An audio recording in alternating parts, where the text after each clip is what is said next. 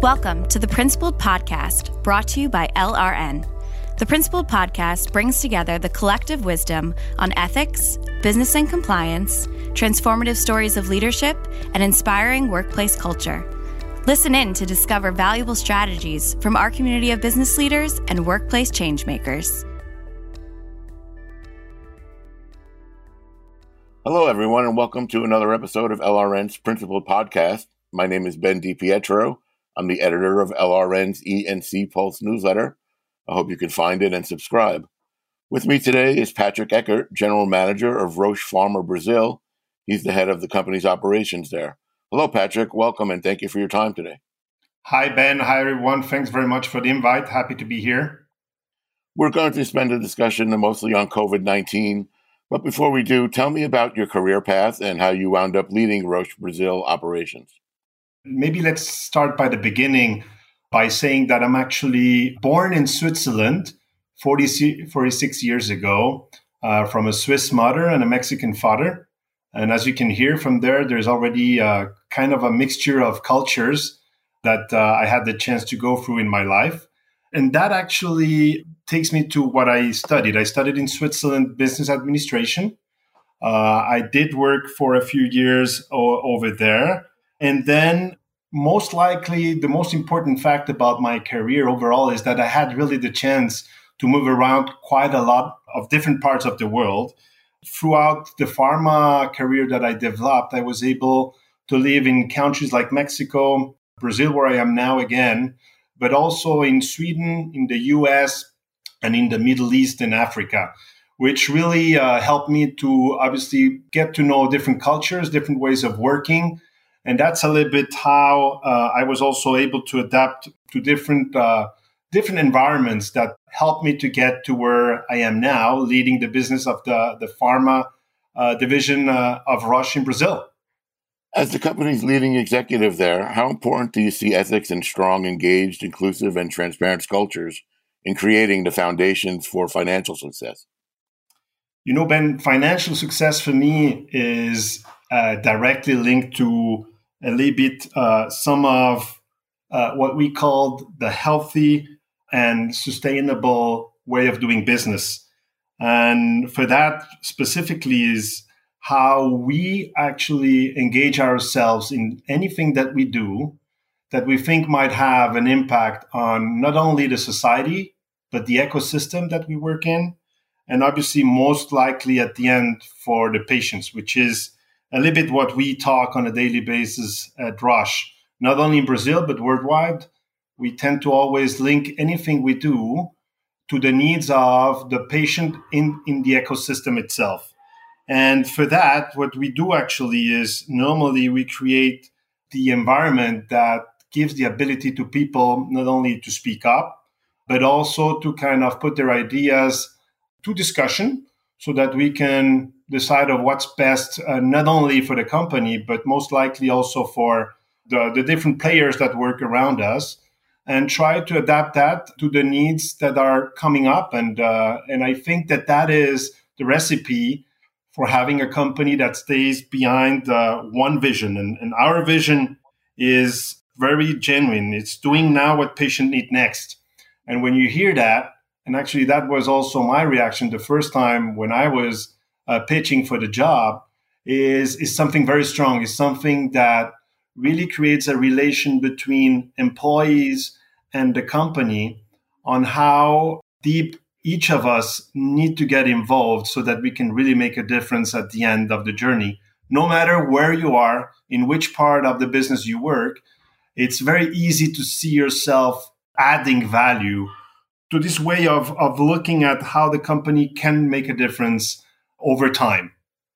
How often do you communicate messages of ethical behavior, messages of assuring people that it's safe to speak up and raise concerns, and messages that endorse transparency and accountability?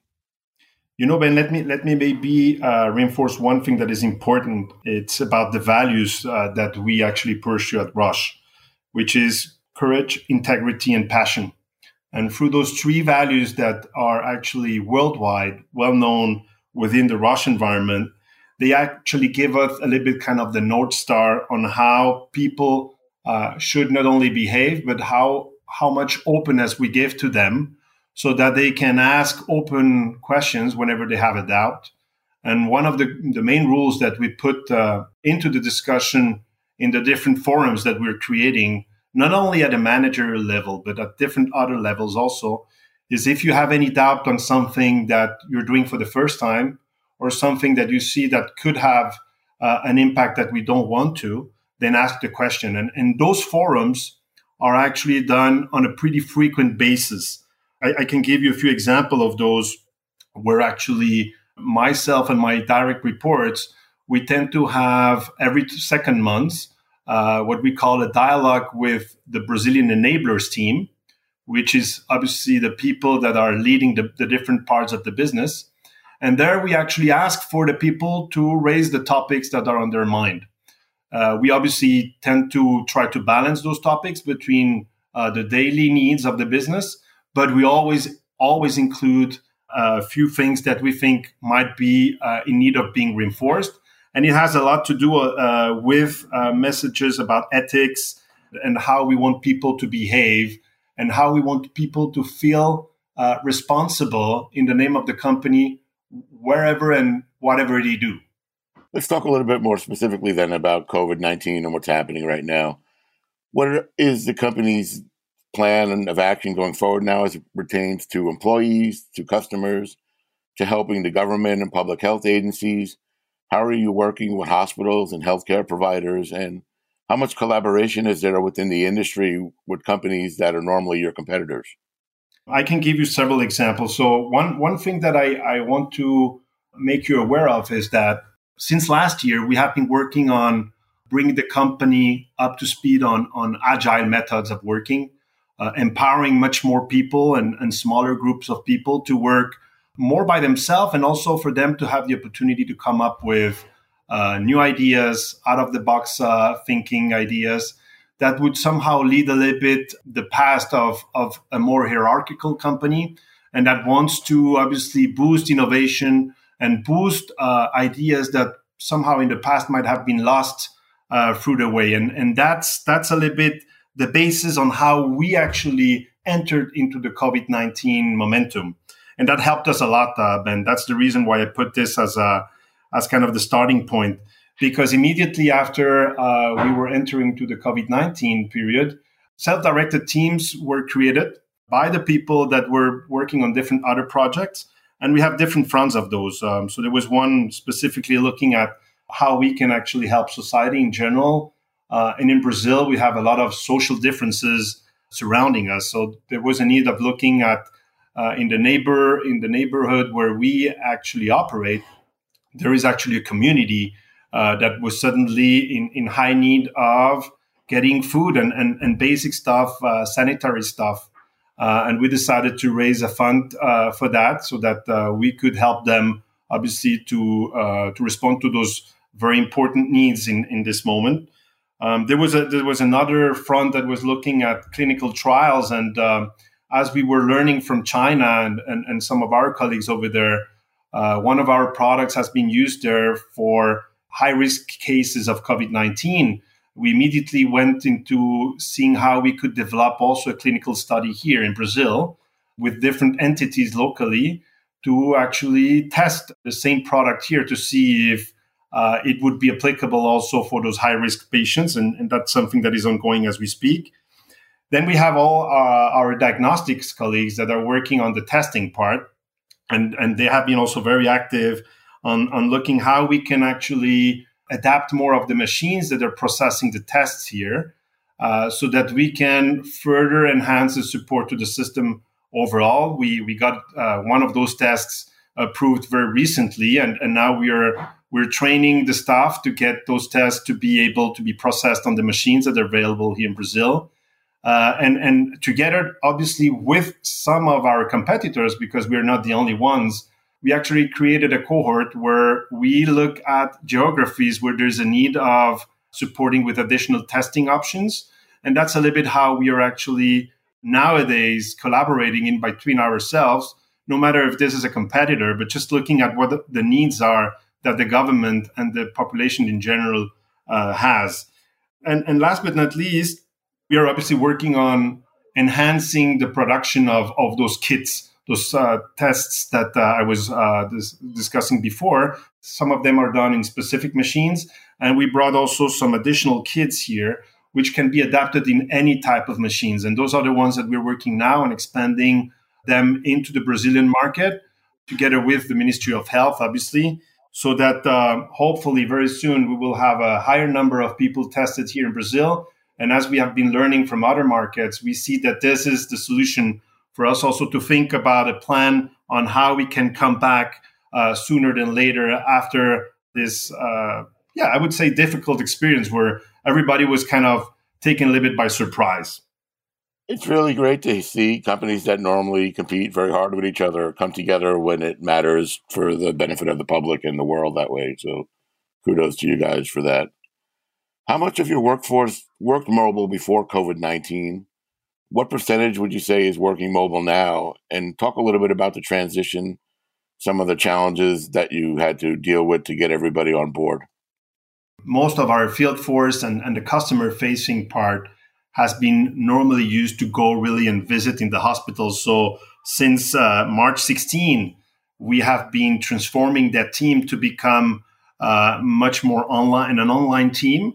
We had to obviously adapt a little bit also to the way our counterparts, so the hospitals, the physicians, needed for themselves also to adapt their daily routines. And actually, it has developed a lot in the last few weeks because we created actually a network where we can not only continue to provide medical update to those specialists, but we can create actually groups, virtual groups of interaction that probably in the past we never thought of because we were more working by cities or by regions. So a lot of great learnings are coming out of that.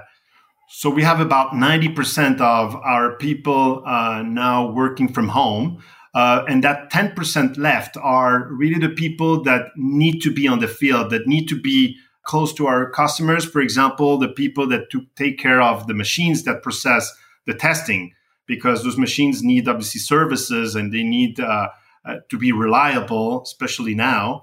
So those are the few people that we still have on the field. We have a few people from the IT department that are taking care in our site of the logistical part to be able to have everyone connected remotely. And then we have obviously our production side in Rio de Janeiro, which has been taking new measures to have turns of less people. And we're trying obviously to help them to maintain the minimal production that is needed so that there is not going to be any patient left with no medicine during this period and after this period, especially because we produce medication in that facility that goes for Brazil and also for Latin America. So there's different turns of people now working to help us to obviously keep the production to the needs of the population in general.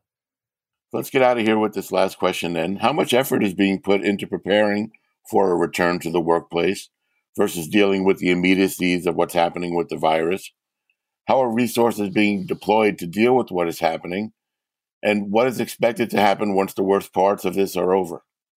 We have a team already working on what's coming up after the COVID-19 and looking at how our realities would probably then have changed. Because I do feel that there is a change that is happening due to the whole COVID-19, I would set up. And we have people working on how we would need to take care of the people going back slowly into the usual ways of working. But we do also have another team looking at what can we actually keep as learnings from what the COVID-19 left us with, which is more the remote work that we had to create, the different type of services that we were offering to the hospitals in a remote way, and see how much of that we can actually keep and sense from our customers how much of that actually would serve them better in the future. So there's going to be a mix a little bit of what we used to do in the past, and that is still needed because there is some of that work that needs to happen more in a face-to-face manner. But there is a lot of things that we are learning from as we speak on things that we can evolve and actually probably capitalize on for the future that will change a little bit more our day-to-day interaction with our customers. And I'm even thinking about very simply the way we do medical education. I don't think it will stay the same as in the past, where we thought that medical education needed to be always face-to-face and that we needed to take all the physicians into a same room. It's actually pretty practical. And I think the digitalization that we have been working with has brought a lot of benefits for having more people connected, of having different people from different parts of the country, and even with some external speakers from outside of Brazil connected. So I think our reality will change quite a lot, Ben. And I hope that this would be a little bit the taste that we would remain with when we look back at what we learned with the COVID-19 experience. Well, I want to thank you so much for taking time today, Patrick. That was very interesting. And I wish you guys the best of luck going forward. And hopefully working together with all the other companies, we'll be able to find some solutions to get us back to something approaching normal, if not normal itself. But thank you again so much for your time. Thank you again for the invitation, Ben, and stay safe for all of you. Thank you very much. We hope you enjoyed this episode. The Principled Podcast is brought to you by LRN. At LRN, our mission is to inspire principled performance in global organizations by helping them foster winning, ethical cultures rooted in sustainable values. Please visit us at LRN.com to learn more. And if you enjoyed this episode, subscribe to our podcast on Apple Podcasts, Stitcher, Google Podcasts, or wherever you listen. And don't forget to leave us a review.